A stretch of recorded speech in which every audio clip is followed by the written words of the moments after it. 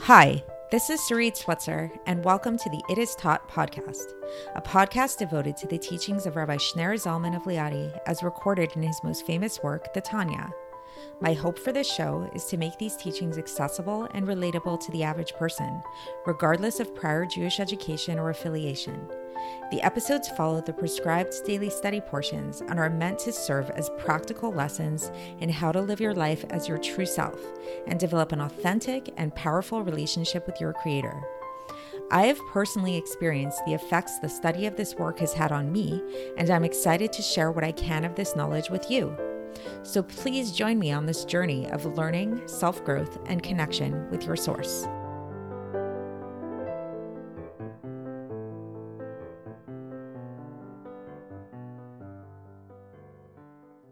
Hi, and welcome to the It Is Taught podcast. This is episode 147 for the 17th of Nissan in a leap year. Happy Pesach. We are in the third day of Pesach. This is the first day of Chol HaMoed, the intermediate days of Pesach. We are still in chapter 41 of Likutei Amarim. This is towards the end of the chapter. And today we're going to have a little special episode where I'm going to give you a little bit of an insight into another aspect of my life, which many of you who know me personally know is a big part of my life, namely my yoga practice. And specifically when it comes to yoga practice, a big component of this practice is the breathing, is the breath. So for today's episode, as a little bit of an introduction to the subject at hand, which I think is a really neat way to kind of understand what it is that we're going to be learning about, I'm going to give you guys the tools to be able to breathe in such a manner, to have a breathing technique that can really allow you at any moment of any day to come into a very clear, calm, and centered state of mind. So this probably isn't something you thought you were signing up for in listening to a podcast about Tanya, but it's nice to have a little side benefit, right? So here we go. So the interesting thing about breathing techniques, there's many, many different types of breathing techniques in yoga, but the most basic of all breathing techniques is actually extremely simple. And it doesn't really require a lot of effort at all. Actually, the only effort that it actually requires is becoming aware, becoming attuned to your breath. So it's not about controlling your breath in any way. It's not about directing your breath in any way, doing any kind of like really long like breath holds or things like that. There are techniques that involve that, but that's getting more advanced and complicated. But on a basic level, to really come into a very deep state of rest and relaxation and attunement and de-stressing is really just taking a moment to become attuned to your breath. So I want you guys, we'll do this together. Let's take a moment to just notice your body, notice your breath, and see if you can notice the flow of your breath. Notice the inhale and notice the exhale. So I'll take a little pause here while we do this, and you're going to just notice that inhale and exhale flow for maybe just, 10 breaths, let's say. And without trying to direct your breath at all, without trying to control it at all, without judging your breath if it's fast or if it's slow, just see if you can follow this inhale and exhale 10 times. 10 inhales, 10 exhales. So you'd be counting inhale 1 and exhale 2 and exhale. And I'll let you guys continue on your own for the next 8 breaths.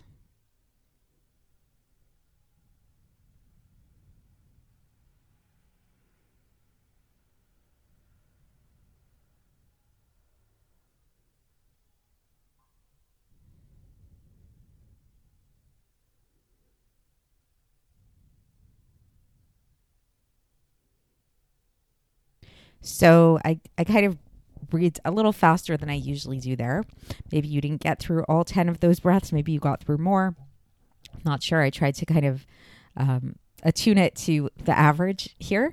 But just take a moment and notice how maybe you feel a little bit more relaxed now. Notice how that exercise was for you. That feeling of attuning yourself to the inhale and exhale. So why are we talking about this? What does this have to do with Tanya?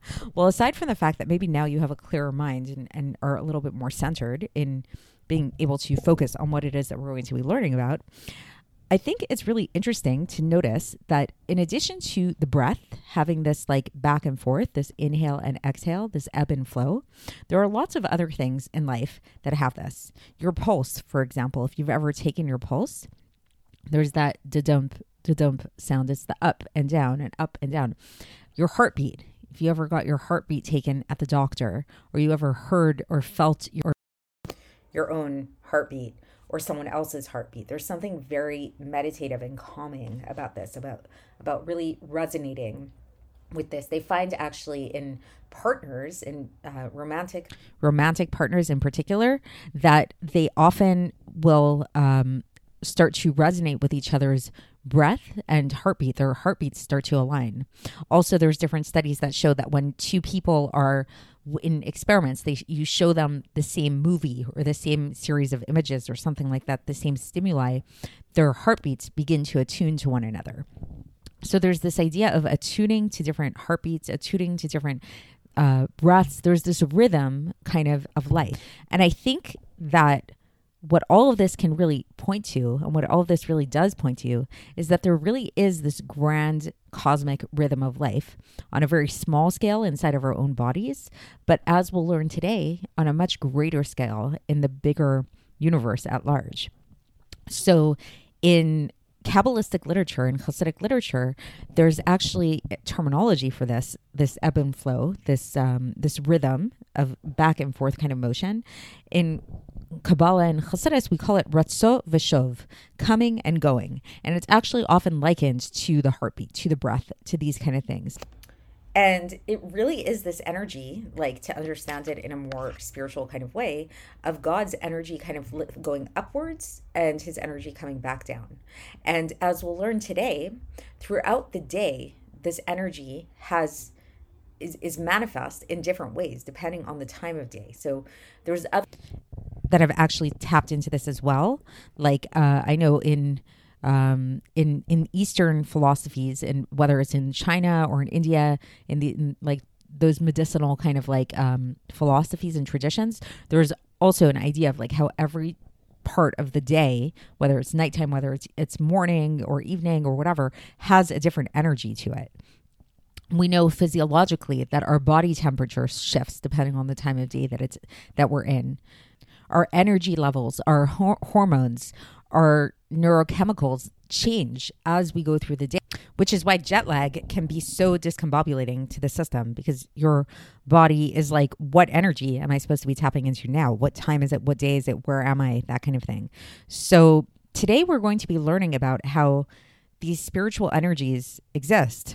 And we won't get into them too much in depth in terms of what they are and everything. But what we will talk about is about how we really are obligated to tap into, to work on trying to tap into these spiritual energies by really having an outward focus and trying to focus away from ourselves and towards God. So we already have been talking about in the previous episodes, and especially in yesterday's episode, about how really the ultimate is to really come into this state of total surrender of the self to God, like real total self-abnegation entirely. And so so what we'll learn today is that the way to do this really in a very practical way is to really start to cultivate a meditative sense, like really meditate at key times throughout the day on this idea, on trying to bring ourselves into this resonance with the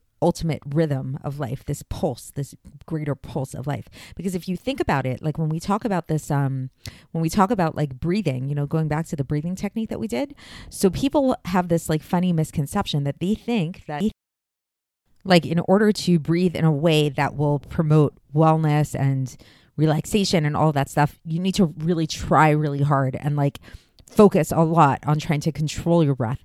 And what we have really learned when we did our breathing technique earlier is it's actually about letting go of control. The more you let go of control, the more you can attune yourself to what your breathing is already doing. This is what's going to bring you the relaxation that you so crave. So it's more about getting out of the way rather than trying so hard. And we'll find that the same thing is true when it comes to spirituality and this attunement that we're trying to gain through tapping into this greater rhythm of the universe is it's really about shifting the focus away from ourselves and bringing the focus towards God, towards the creator of the universe. So let's get into the text and see how the Alter Rebbe explains all of this. So the Alter Rebbe says that with this preparation of self-sacrifice to God, so remember we were talking already about this yesterday, about how really ultimately the ultimate goal of the godly soul, which is like the deepest part of who we are, like the part of us that's really a part of God itself, wants nothing more but to sacrifice itself to God, to give itself over to God and return back to its source. So the way to prepare to be able to do this, says the Alter Rebbe, is in the beginning of when we say the morning prayers, when we say these morning prayers, this is actually when we should begin to try to cultivate this sense of self-abnegation, of self-sacrifice. And in this preparation to do for this, as part of this preparation, a person should also learn regularly right after praying. So it's like we say our morning prayers in the morning, and then right after praying, then we should have a regular regimen of some type of Torah learning that we learn. And so too in the middle of the day, before one embarks on learning more. So the Alter Rebbe was mainly talking to people who involve themselves a lot with Torah study, but really this can apply to anybody. So at some point, hopefully all of us at some point during our day, we try to take time to learn some Torah, like you're doing right now, for example. So the Alter Rebbe is saying that before we actually embark on this Torah study in the middle of the day, we should try to get ourselves into this state of to prepare even just a little bit, because as is known, that the main aspect of this preparation that is essential, like is indispensable in the learning of the Beinoni, which is the intermediate man, is this preparation, is this meditation upon this idea of self-sacrifice. And now the Alter Rebbe gives the example of where we can see a similar type of idea behind this is when it comes to writing a get, writing a bill of divorce, or so to writing a Sefer Torah, that a person needs to have in mind the right intention when they write these things. And so you can't, if a person has the wrong intention while they are writing a bill of divorce or while they're writing a Sefer Torah, that bill of divorce or that Sefer Torah is not good. It actually becomes disqualified. So, and it's enough, says the Alter Rebbe, that even right before they start writing it, then the person declares and says, here I am writing this Sefer Torah, or I'm writing this get for the sake of the holiness of the Sefer Torah, or in the case of a get, that it's specifically for so-and-so, for whoever it is that you're writing the get for. So like if somebody writes the get, but doesn't have in mind the people that they're writing the get for, again, it becomes disqualified. So again, the state of mind that we have really, really makes a very big difference.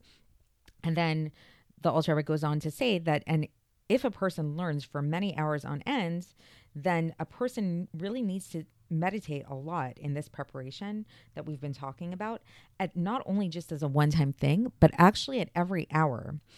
Because, and this is what I spoke about a little bit in the introduction, in every single hour of the day, there's a different influence that comes down from the supernal worlds to vivify the lower realms down here.